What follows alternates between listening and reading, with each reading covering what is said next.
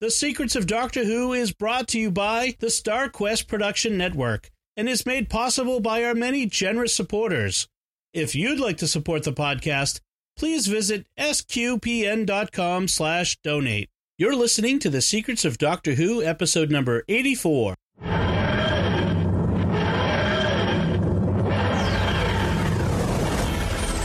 the Doctor. I've lived for over 2,000 years. I am Scottish. I can complain about things. Shush. Hi, I'm Tom Bettinelli, and you're listening to The Secrets of Doctor Who, where we discuss everything about the hit BBC series Doctor Who. Today we're discussing the third Doctor story, the John Pertwee story, Doctor Who and the Silurians. And joining me today on the panel are Father Corey Stika. Hi, Father Corey. How's it going, Dom? Good, good. And Jimmy Aiken. Hi, Jimmy. Howdy, Dom. So, first, let's talk about the name of this, because it's an interesting departure from the usual, and for a very funny reason. Because you don't actually usually get Doctor Who and the Silurians. It would probably normally be called the Silurians. Although where you would see the Doctor Who and is on the Target novelizations that became popular. It would always be Doctor Who and the something, but not normally the convention for titling an episode of the show itself. Yeah, and it resulted, I think, was it from a misunderstanding or by the company that does the titles for the shows or the graphics department for the BBC that does the credits.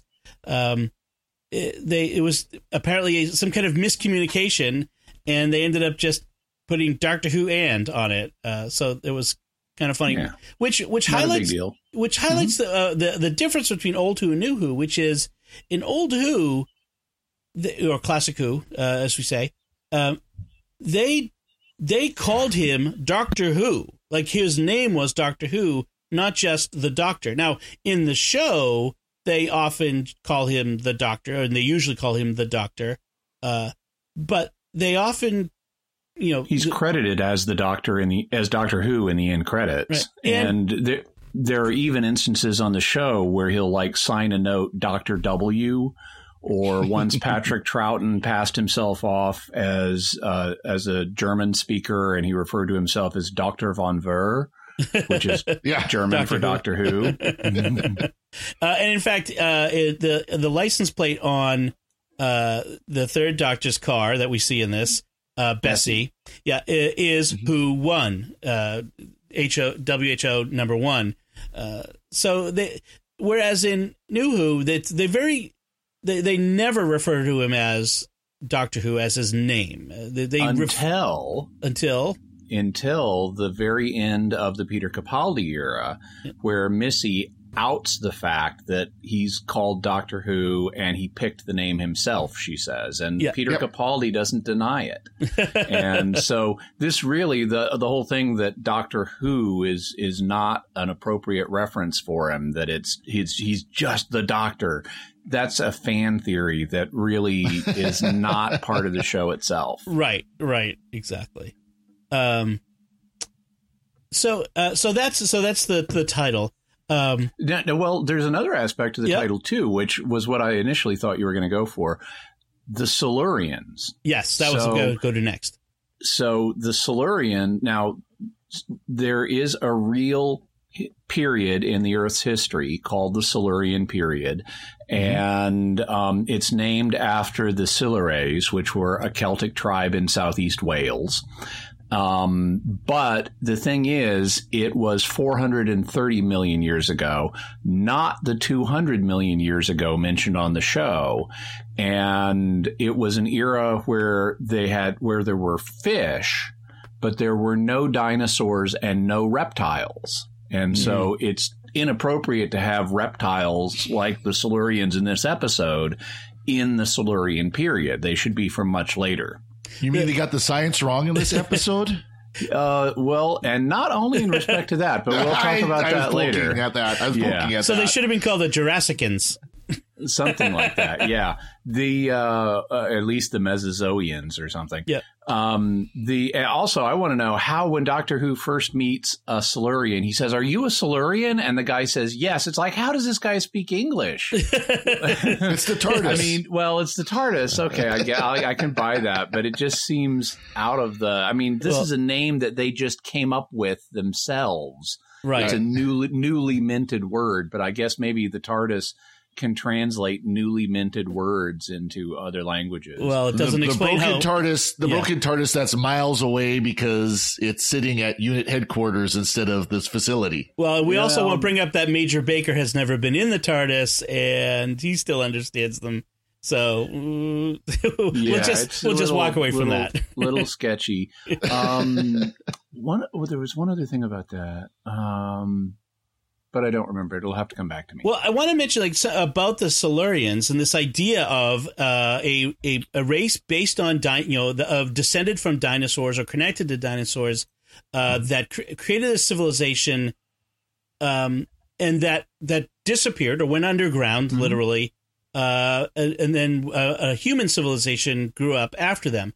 That actually it's actually scientifically plausible, according to some recent research. I saw this article. I talked about it on StarQuest Headlines. Plug the show recently. This article, which said that the scientists, they kind of looked at the idea, was in the span of time we're talking about, which is hundreds of millions of years. In hundreds of millions of years, if human civilization died today, there would be no trace of us in 200 million years. There would be our buildings, our cars, all the things that we think are very permanent would be gone, except for things like radioactive waste and that sort of stuff. Over that kind of geologic time span would tend to go away. There might be some things left, but given the size, it wouldn't be obvious, right? Given the size of the planet, it's more than a needle in a haystack that we'd stumble on that one thing somewhere. So it's plausible that there could have been another civilization that predated humans. And this is, in fact, something that's explored in a lot of science fiction. H.P. Lovecraft has multiple pre-human civilizations. And there's that episode of Star Trek Voyager that is weirdly similar to the Silurians in that it posits a race of dinosaurs, sentient dinosaurs previously lived on Earth. And it's like, wow, Doctor Who totally ripped off Voyager in its timey-wimey way several decades early. Although, it was an interesting... I remember that episode. I saw it not too long ago. And it was an interesting in its way because this isn't Secrets of Star Trek. That's coming up later this summer. But it was interesting in its own way in that it approached the idea of the orthodoxy of science and the things that scientists are allowed to research and that sort of stuff, and to believe that humans could have descended from us, the sort of thing. What it was, or replaced us on Earth, us being the dinosaur people. It was funny, but it was dinosaurs on a spaceship, which also predated dinosaurs on a spaceship. Let's not go there. We shouldn't have stolen that. So the first time Doctor Who ripped off Voyager, it worked, but not the second. Exactly. Yeah. One too many bites from the apple. So speaking of the Silurians, New Who has Silurians too, and they've been a prominent recurring creatures. In fact, very popular. At least one of them. In that's the something gang. What is it? Not the Apple Dumpling Gang. The Paternoster Gang. The Paternoster Gang, which I should remember because Paternoster is Latin for Our Father, and it's our prayer. But the Silurians are somewhat different, of course, the modern Silurians. And they explain that as being a different branch of the Silurian family, and that's actually something they do in the Jon Pertwee era, because later he meets another aquatic branch of the Silurian family who are the Sea Devils. So there's precedent in Classic Who for that. But there is visual similarity. I mean, not a lot, but you could see definite connections between the two. If you put the masks from each time side by side, you could see that there's some connection between them. So I thought that was interesting. And we'll talk a little more about it as we go on. There's actually some just about new Silurians versus old Silurians, but I just wanted to mention that. Yeah, one thing that the new ones don't have is the magic third eye that does all kinds of different things. It's a head blaster, which makes me wonder, why do they bother maiming people with their claws, as we're told they do? It makes force fields. Again, why bother maiming anybody? It disintegrates and melts rock and doors, but not humans. And it rematerializes walls. Yes. So don't forget, it also operates their technology. Yeah, it operates their technology. It opens, unlocks the door. I want to know how this third eye evolved. It's essentially an ancient Amazon Echo. It's HomeKit for the Silurians. They can control everything. Maybe it's trans-Silurianism, and these are the cyber Silurians. Ah, yes, cyber Silurians. That's coming. So that's the Silurians. So one other thing I want to kind of preface our discussion with is another element of the show that's not a part of the story, which is the bizarre music. Oh, yeah. The kazoos and like all the sorts of like clarinets, recorders, cellos, and horns. It was all this bizarre music. What was that about? Every time the Silurians would show up, it was almost, it was type of music you would usually hear for something campy. Yeah. At least we would only creepy. Only creepy as this weirdly annoying clarinet. And and I was reading about this episode, and apparently they were like trying out a new musician to score it or something, and he just had way different sensibilities than the people who normally score the show. Yes, his name was Carrie Blyton. Was the name I found. Very strange. It almost took me out of it at times, I have to say, because it was very very discordant and very annoying sounds. I have to say, and that combined with the sound effects of the Silurian technology and their little third eye gadget was like, oh man, I just want to. Can I just watch it unsubtitled at some point? Yeah, there was one point where I actually about hit the mute button on my sound system because it was so painful. I mean, really. Right. So, and we're saying this, but we all, I think, and I know Dom did, and I know I did. Father, you can correct me if I'm wrong about this. We actually enjoyed this episode. Oh yeah, story. I enjoyed it. I enjoyed it very much. It's just there's these little tweaks where it's just like. That's odd. Yeah. Why did they choose that? Even for the 60s and the 70s, why did they choose that? Yeah. I guess this was 70s when this one came out. Yeah. Yeah. So this aired January through March of 1970. It was, and it's 7 episodes within the whole story serial. And it's the second Third Doctor adventure. It's the first thing after Spearhead from Space. So we have our new assistant that we met in Spearhead from Space, Liz Shaw, who is kind of like a 20th century version of Zoe. She's a scientist. She's kind of an equal to the Doctor in some ways. And like she gets to do forensic tests in this episode. The Doctor entrusts her with doing forensic tests and things. We also get the first appearance of Bessie, the Doctor's magical car, roadster, bright yellow roadster.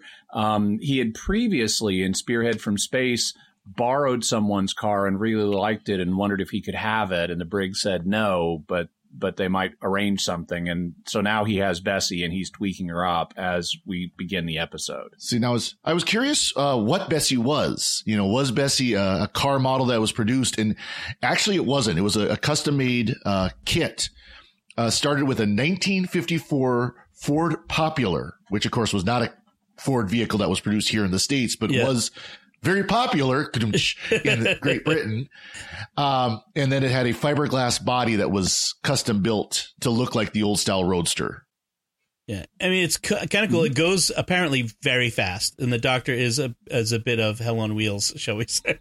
Yes. Yeah. They later introduce other features. It has it's self-driving. And it's remote controlled, and it also has inertial dampers so that if you're going along at 90 miles an hour, you can stop on a dime without being thrown out of the vehicle. So Knight Rider ripped off Bessie. Yes. Yeah. Which just doesn't speak. All the ways that Doctor Who sort of was the groundbreaking for all science fiction that followed. Yeah. This is a time travel show. I think it's always the other way around. Doctor Who ripped off Knight Rider. There we go. Yeah. So as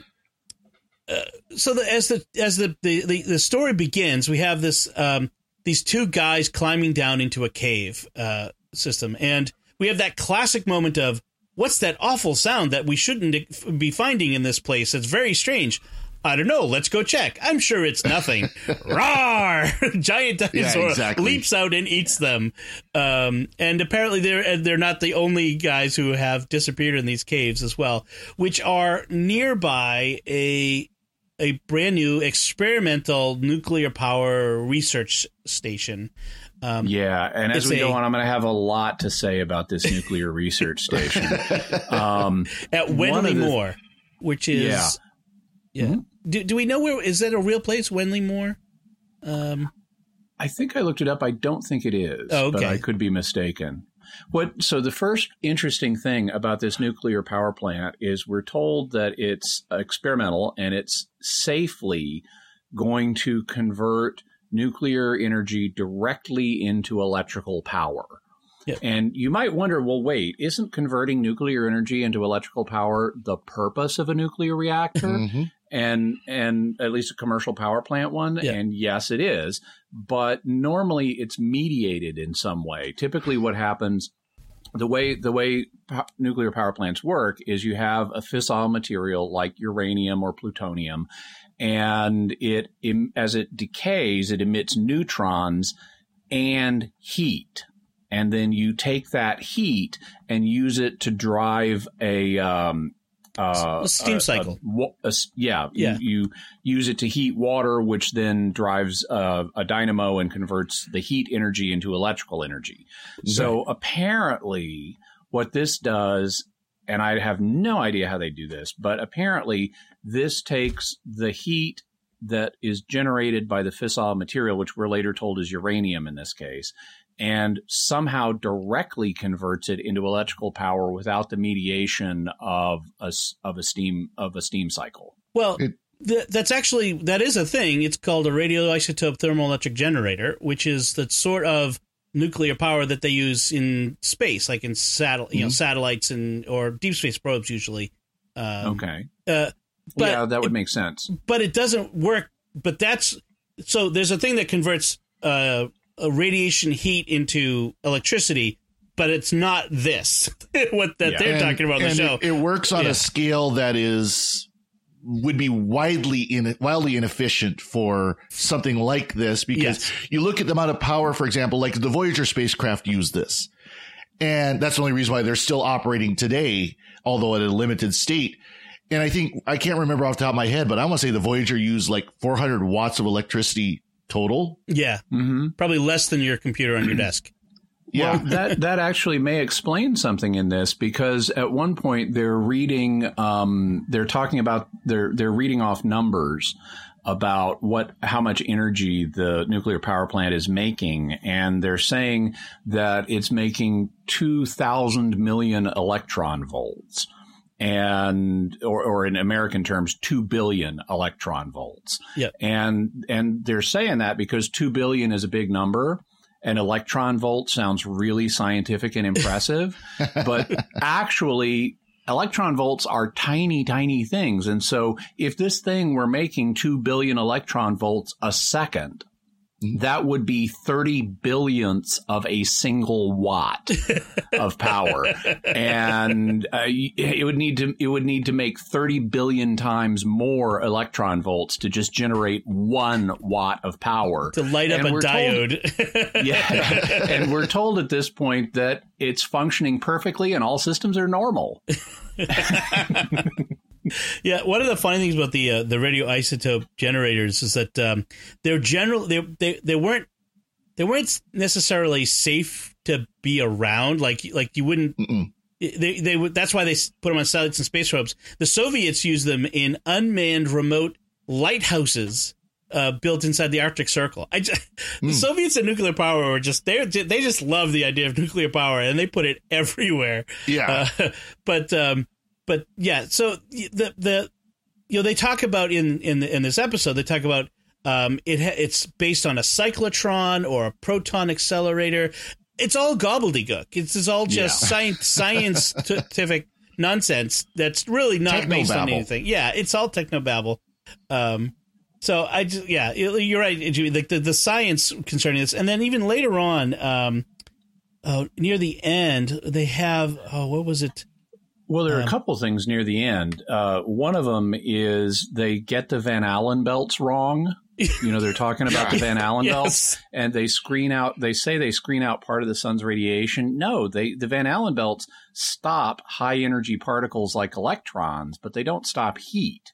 Right. They're not keeping the Earth from getting too hot.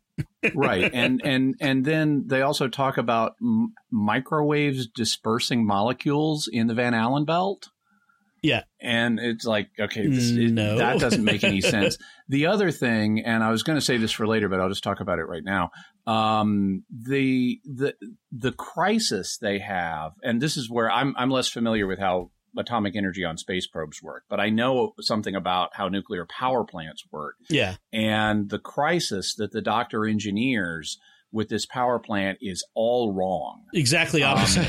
It's exactly the opposite of what you would expect. Because the way a nuclear pile like this works is you have your fissile material, in this case uranium rods, in a light water reactor, for example, in another medium that moderates the speed of the neutrons they're emitting and slows them down so it causes more interactions. Usually a pool of liquid. Yeah. Yeah, a pool of liquid. Sometimes it'll be something else, like you can't have molten salt reactors, right, but which are actually safer.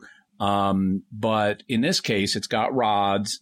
They're going to be in a moderating material like water. And then you have control rods, say made out of graphite or something, that will dampen and absorb neutrons and shut down the reaction.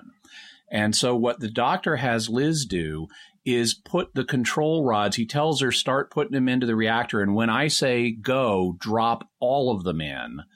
And it will cause a runaway reaction, which it then does. Yeah. And then the Silurians demand yank the uranium out of the reactor to shut down the runaway reaction. That is not what you do. You put the fissile material in there and you leave it in for years, and you raise and lower the control rods that shut down the reaction. What the Doctor should have said was yank all of the control rods out.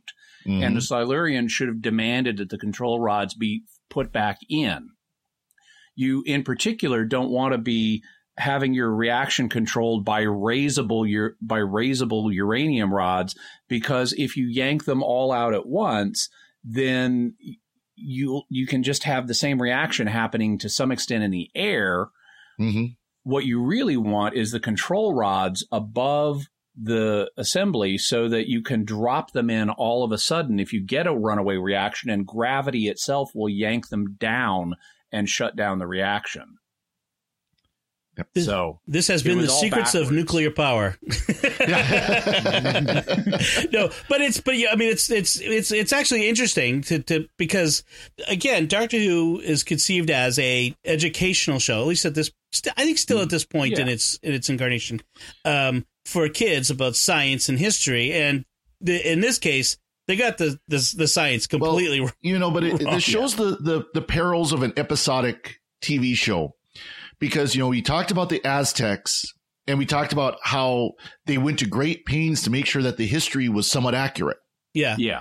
And then you get this where they apparently read a, Boy Scout magazine level article on nuclear energy and didn't even get that right. Right. But by the way, if you want to read a really fun book, and he's actually got more than one, but if you want to read a really fun book about nuclear power, there's a book called Atomic Accidents by a nuclear engineer named James Mahaffey, and it's a lot of fun. It's also one of those things. It's like watching a train wreck. In fact, he talks about how people used to watch train wrecks for fun. Oh yeah, they would stage them, and but in each chapter, he takes on a different type of accident that can occur with nuclear stuff. And you're just watching people heading towards the accident is coming up. Yep. And it's a fairly new book because it covers from the Ozark Mountains to Fukushima, which is just a few years ago. So the Fukushima disaster after the tsunami. So that's a relatively new book. So that I'll put a link to that in the show notes, and people can pick that up if they're interested. So So that's the science, that's the music, the Silurians. Let's talk about the story itself and the setting. Like you just mentioned before, Jimmy, that this is the first Third Doctor story after the regeneration. And as we've learned with regenerations, that first story, the Doctor is kind of wacky, and it's not until after that they really kind of settles in, and now we get the new personality of the Doctor. And so we're getting to know the Third Doctor in this episode, and in his new situation, which is he's stuck on Earth. The TARDIS is non-existent. Practically, it's in this the ultimate of TARDIS separation syndrome. Exactly. Yeah, it doesn't even appear in this story. Right. Which is kind of funny given how iconic, literally, the TARDIS is.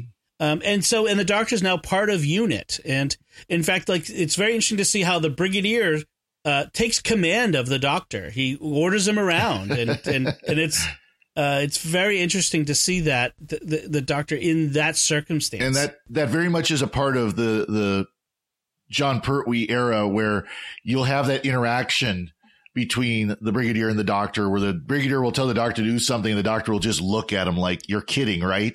Yes, and then ignore him and do whatever he wants.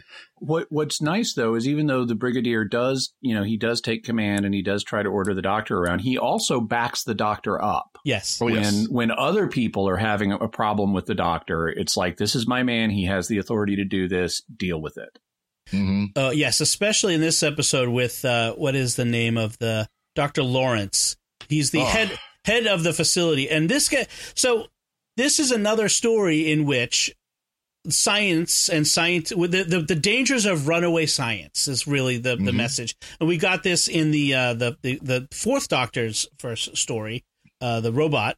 But so this comes before, but it's still the same, which is, this Doctor who is, his only concern is the research into this nuclear power plant that he's doing and the impact it will have on his career, and science.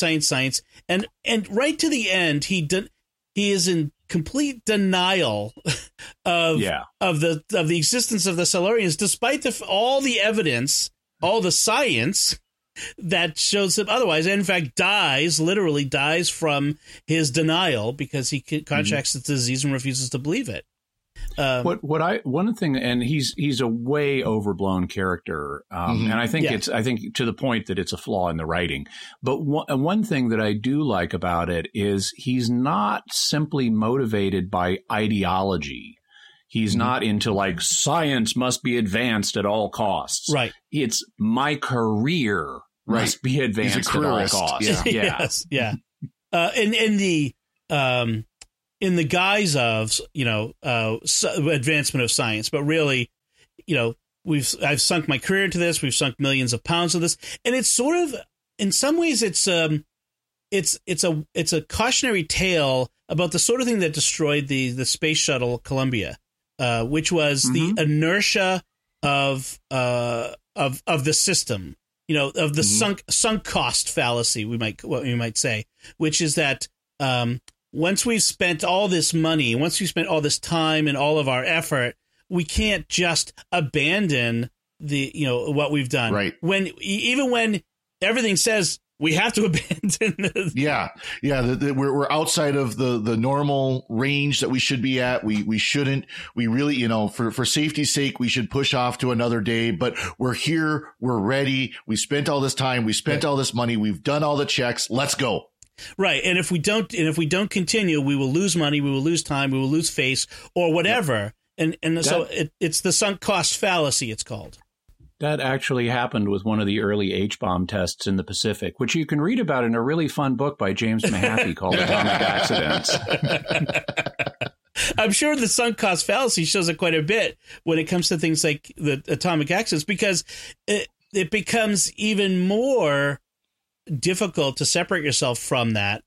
The higher the stakes, the bigger the stakes, the more that fallacy grabs hold. I think. Well, it's human nature though that we can get so fixated on what we see as the goal, as what we have to do. We must push forward. We must, and we start getting the blinders. So all we see is what we're striving towards, and we lose sight of everything else. You hear so many people that they get so caught up in their work that everything else in their life falls apart.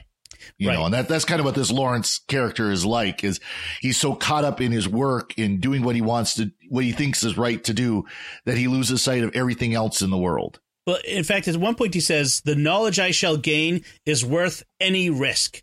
I mean, as soon as I hear anybody say that, that's warning signs. You've become psychotic now, haven't you? Yes. Yes, very typical TV overreaching scientist in that case. So one of the things that's interesting about this show is the complexity of the plot. Yes. Because we have... even though it's 7 episodes long, it's not just running through corridors. No. We have a lot of reversals. The Silurians have awoken from their suspended animation, or they've begun to, and they've made a deal. We don't know this at first, but they've made a deal with one of the scientists, not the director, but with one of the scientists at the plant. And they've promised him, fancy knowledge in exchange for his help. So he's actually working with them, and they suspect early on that the problems are some kind of an inside job, which they turn out to be. But this scientist has actually never seen the Silurians. They've just talked to him over a loudspeaker. And I kind of wonder, how that worked. I don't generally negotiate with people, especially on something like this, if I can't see them. Right. But that gives you an illustration of how kind of Byzantine a little bit of this is. Right. So he's working with the Silurians, and he's running interference. They need the power from the plant. The plant was what their hibernation chambers malfunctioned. They were supposed to wake them up many centuries or millions of years earlier than it did. They went into the chambers because they detected a planetary body about to impact the Earth. Turns out moon. It was the doctor says that was the moon. It is centered orbit. Your big mistake. Was that. Apparently, they were great engineers but lousy astronomers, because as the moon approached, they could build all these chambers, but they couldn't predict that it was going to come into a stable orbit. Well, apparently they weren't such great engineers either, because the chambers malfunctioned and kept them in hibernation. Yeah, they were only supposed to be under for 100 years or something like that, and ended up being for 100 million. 100 million. Yeah. And so this we added a few extra zeros. Oops.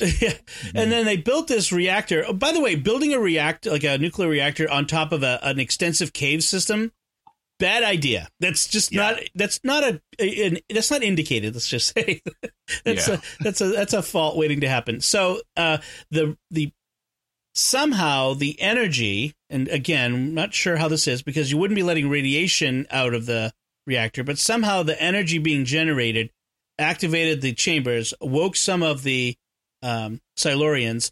They wanted more energy, but that was causing disruptions in the plant, and so this Dr. Quinn was sort of running interference for them to kind of hide them, while also trying to get the information from them. His assistant was in on it. She knew, but she was the only one. And he gets discovered. The doctor kind of figures out and the interesting thing is we don't actually see a Silurian in this until I think the 4th episode. Is that correct? You see the claw for a bit. But that's about it.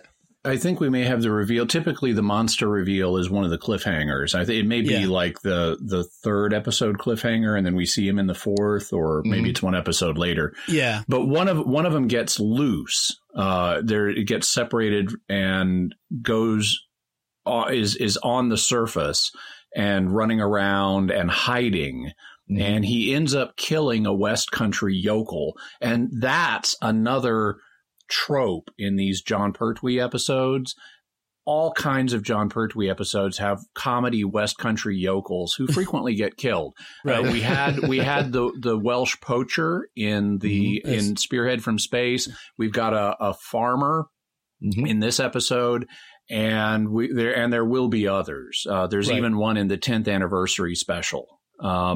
And so he dies, and his wife sees the Silurian before we do, and ends up hysterical and in the hospital. And actually, I thought I have a note that I thought the terrified woman in the hospital was actually very effective. Yes. and the Doctor and Liz come to see her and try to get information and so forth. So, the Doctor's response is very typical for the Doctor, and it's sort of the hallmark of the character, which is he almost never sees the monster of the episode as a monster. He always sees them as people that we can connect with, and if we could just create understanding, we'll all be better off, and we'll diffuse the situation. And so he sees them, presumes them to be intelligent and peaceful at heart, and tries to negotiate a peace. It's very interesting. He calls them throughout aliens, but I don't. They're their original natives. Yeah. Right. So I wonder, but I also think he knows that they're from the planet. So I think he's using aliens as sort of just another way of saying, instead of saying monster, maybe. Right. Not human. Yeah. Not human. Right. Yeah. Kind of more classic sense of alien as, not of the dominant locals, if you will. Right. Originally, I'm struggling how to say it, but alien to foreigners. Our culture. Yeah, foreigners. Yeah. And it originally meant foreigner, and then it came, or other, and it came to meant strange, stranger, or something like that. I guess that's the sense he's using it here. And he actually is able, in talking to the leader of the Silurians, to make some progress. The leader is open to the idea of negotiating. The Doctor wins him over. He's going to have to convince his fellow Silurians, though, to go along with this, and there are internal tensions in the Silurian community. And I like that because it shows that they're not all monolithic. They're not all these noble, perfect people. Neither are they just pure evil. They're like us. And the episode very definitely plays with, these are just men in another skin from another time in Earth's history. Right. But they have the same kind of motives and foibles and possibilities that we do. I noticed when they were interrogating Major Baker, they wanted to know about our weaponry, like the ones who are looking to defeat us. And does everyone have these guns? And Baker says, of course not. Just the military does. And I'm thinking, well, there's a Second Amendment argument. In case aliens rise up from the earth, we should all be armed. Let's come up in Texas. We'll show them what for. So I thought that was an interesting moment. And then we have as the plot further proceeds. I mean, we're kind of skipping a lot of stuff that happens. 7 episodes, we have to. Yeah. We don't want to sit here for 2 hours, folks. We'll keep it as short as we can. But the Silurians, who are in favor of conquering humans as opposed to living in peace with them, they release a plague. And I thought it was fascinating that they actually this plague gets out and starts killing lots of people in London. I thought it was fascinating that they went in that dramatic direction to let it get out. Lethal biological warfare on a children's show. Yes, I mean people dropping dead in the train stations and on the streets of London. They show multiple people. We could have done without the ridiculous scene of the Doctor whipping up the antidote. Well, I thought that was very interesting, which is usually, especially like in New Who, or even in new, modern TV in general, they would go away for a couple scenes and they'd come back and we've discovered the cure. Here's the cure, or the Doctor would walk up to the console and press a bunch of buttons and the cure would pop out of the console. I just happen to have it sitting right here in this handy little compartment. Yes.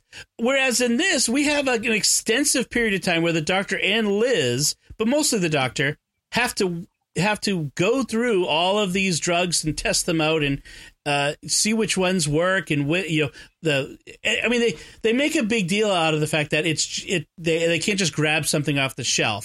That there's a lot of work that goes into it. And this, I actually like this about the episode. I mean, they might have executed it better, but the fact that they recognize and take dramatic time to develop a cure is better than what we get a lot of times. I mean, because it takes a long time to develop a new drug and to test. If you've got millions of drugs to test, it takes a long time to do that too. And even by real world standards, even what we see in this episode is magically fast. Yeah, but at least they took more time than just a scene or two for it. Oh no, I definitely agree with that. I mean that it was that aspect of it was good, that they showed that this wasn't he happens to grab the right bottle immediately and this is it. This is the one that will do it.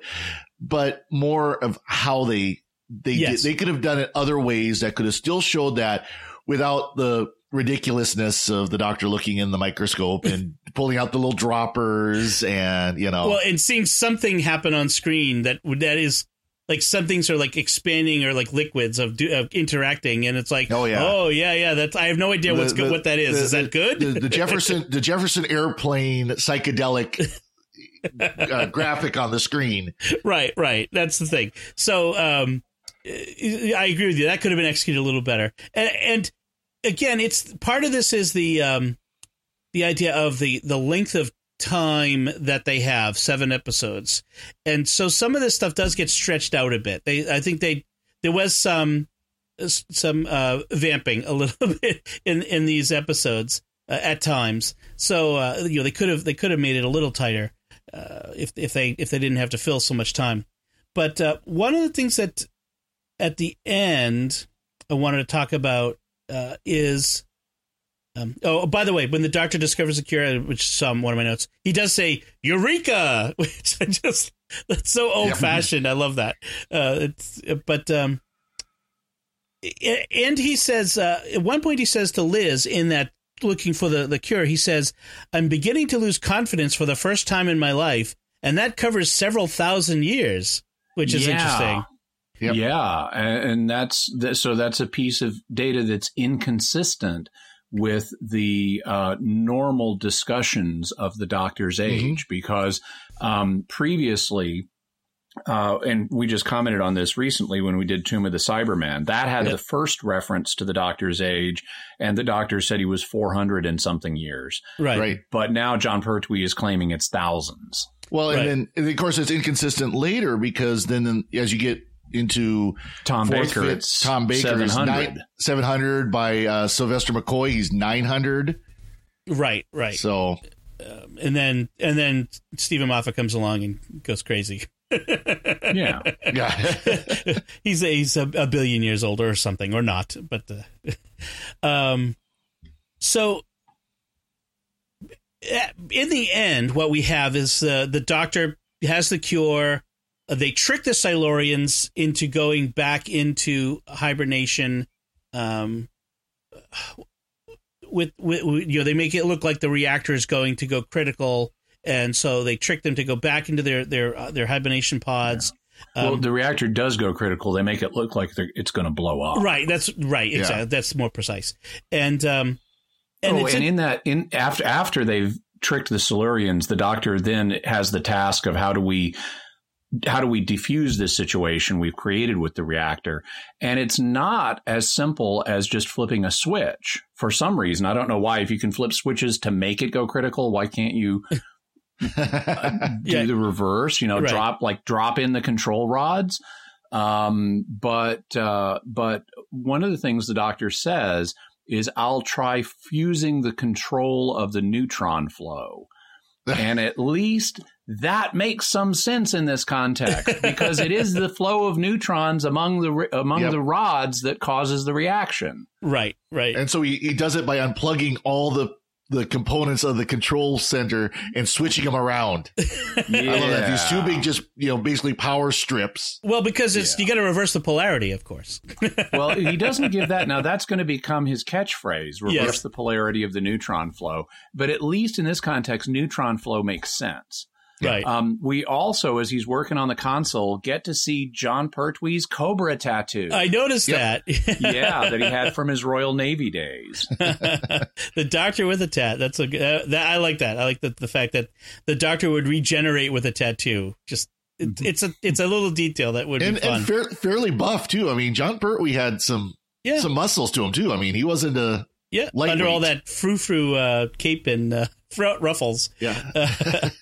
So once they get the Silurians back in their hibernation chambers, they set it to revive 50 years from now, which is significant for New Who, because when we see the Silurians for the first time in New Who, it's with Matt Smith's Doctor, the 11th Doctor, in the episode "The Hungry Earth," set in Wales in 2020, which is 50 years after this episode. So, which different batch of Silurians, though. Right. Yep. But I kind of like the fact that when they went to do the Silurians and the New Who, they made this small reference back. And then we have the ending, which is a dark ending for this episode. Oh, yes. So the Doctor, leaves it where, with the Brigadier that the Silurians are in the cave and they're there, and we'll figure. I'm going to go and get some instruments. We're going to come back and figure out all this great Silurian technology. But the Brigadier, presumably working from orders from on high, decides that it's too dangerous, and they blow up the Silurians. A mass murder of this race, genocide.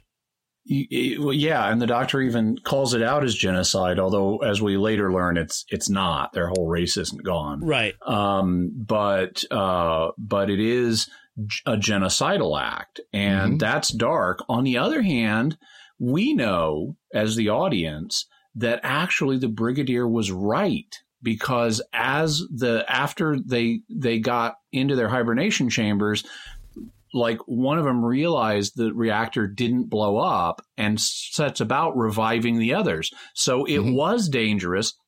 The Silurians were planning a mass revival, and they would have succeeded if the Doctor's plan had been left in place and they were left alone. So what's the morality of that choice by the Brigadier? I think it's an morally ambiguous ending. I mean, on the one hand, you don't want to kill these people, but on the other hand, they really are hostiles, and if action of some kind isn't taken, you're in big trouble. They have just themselves released a genocidal plague that you've only now cured. Right. Well, and you look at the way the Brigadier says it. He says, I want that Silurian base sealed permanently. That's true. He does say that. Yeah. So the intention wasn't to kill them off. The intention was to lock them in their base. Right. That they would be trapped. Right. Which may or may not kill them or some or all, but the intent is to seal it. And the Doctor has certainly done things like that, like with the Daleks, sealed them underground and stuff. Right. With bombs, in fact. Yes. Yep. Of course, the question then is what is the dinosaur that they have, their pet dinosaur that they use as a security guard? Is that in a giant hibernation chamber? Yeah, exactly. No. The dino kind of drops out of things at a certain point. Yeah, he just shows up every once in a while as in his little cave that he's trapped in. Well, right. It's like what's behind this door? Rawr! Oh, close that door. Yeah, exactly. It looks, for people who haven't seen the episode yet, it looks kind of, I think it's probably meant to be a tyrannosaur. It looks kind of like an Allosaurus or something. Yeah. And so it looks like it dates from the Jurassic or the Cretaceous periods. But I like the fact that the Silurians have an allied creature that they've domesticated. This is like their equivalent of a guard dog. Yes. Yep. And so that makes sense. I like that. Yes. Yep. So, anything else we want to say about this episode? Any notes that we want to pull out on this? The only thing I can say is I want that magic red liquid that the Doctor poured into Bessie's radiator that went all the way through the car and fixed whatever was wrong with it. Although usually came out the exhaust pipe. Yeah. But usually if you have a fluid that goes from your radiator to your exhaust pipe, that's a bigger problem called called a leaky radiator, leaking into your cylinders. Yeah. Not happy. That would not be good. Maybe it's smart puddle. Yeah. I have a few notes. A character that's like a government minister named Masters. Yes. Is played by Jeffrey Palmer. And that was a treat for me because he is also on The Fall and Rise of Reginald Perrin and a bunch of other stuff. But I know him as Uncle Jimmy from The Fall and Rise of Reginald Perrin. And on that show, he's always saying things like, he plays a military man, and he's always saying things like, there was kind of a cock up on the catering front. Any chance of some free nosh? So he's like always trying to bum food off of people. And as Masters, the first thing he does is ask if he can have coffee. Right. So I like that. I liked a line between two of the Silurians where one of them says to the other, "As a scientist, what have you discovered about this weapon?" And I just love the cheesiness of the dialogue, forcing the exposition, telling us this guy's a scientist. Oh, come on. Now, we always say that. Now, as an apologist, Jimmy, what do you think about... No. Actually, I do get that sometimes. Oh, sure. It still comes across as cheesy. I thought it was interesting. The Silurians have one of those great sci-fi tropes. They have an omniscient viewing scope. Yes. That was like no material apparatus on the other end, like no camera somewhere. Yeah. They can still view what's happening in remote locations. Right. But apparently they don't monitor it very well because the Doctor is able to sneak around and do things and ultimately defeat them that they should have known about. There's a guard that's chewing bubble gum and blows a bubble and pops it. That I thought was a nice touch. The unit guards in this are not all that good. They're terrible sentries. Yeah, well, they're getting eaten by dinosaurs. Let's see. They must have been from the intelligence force, not the infantry. Yes, must be. Yeah. There's a moment where a newspaper calls the base, and the Doctor says, "The Daily what?" And I assume that's a reference to the Daily Mail, which is a prominent paper in England. Yep. There's a moment where, so at one point outside the lab where the Doctor is finding the cure to the plague, a Silurian appears and and makes a huge scorch mark on the wall and kills a guard. And then Liz passes through that same hallway and doesn't pass the dead man or the scorch mark and notice that there's a problem. So that's weird. They also, at one point, the Brigadier may show evidence of having an omniscient scope as well, because he somehow knows the Silurians have jammed the lift, even though he has no on-screen way of knowing that. And lastly, the Silurians seem to not understand the Van Allen belts, which would imply they didn't exist in their time, but actually the Van Allen belts are formed by the Earth's magnetic field being hit by the solar wind, and so they would have existed in the Silurians' time. Okay. So those are my notes, but lots of little flaws, but I still thought it was overall an enjoyable story. By the way, Jeffrey Palmer is also in New Who, an episode in the Voyage of the Damned, which features the Space Titanic and Kylie Minogue, which is a Christmas episode. One thing I thought was interesting, just one phrase that they use, they call it potholing, which we call spelunking, cave diving. Or caving, The Americans, we tend to pick up words from other languages like French or German or Italian. Whereas English often, except for when it comes to food, stick to very Anglo-Saxon words for things. Although with food, they prefer the French, where we would say eggplant, they would say aubergine, that sort of thing. Or other things like ketchup, which is actually a Malay word. Right. Only it's not tomato ketchup. Yes. In Malaysia. So let's see this, and just to kind of go back to a point where we talked about the TARDIS not showing up, this is only one of only 9 episodes, stories in Doctor Who to not feature the TARDIS at all. Jimmy, can you name them all? No. I will read the list. It's Mission to the Unknowns, The Mind of Evil, The Demons, The Sea Devils, which also, as you said, features Silurians, The Sontaran Experiment, Genesis of the Daleks, which we've recently talked about, Midnight, which is a classic New Who, and The Lie of the Land, which I'm not sure which one that which is. Was lame. That's part of the Monks trilogy in that's right. Final Capaldi. Yeah. Oh, season. Right.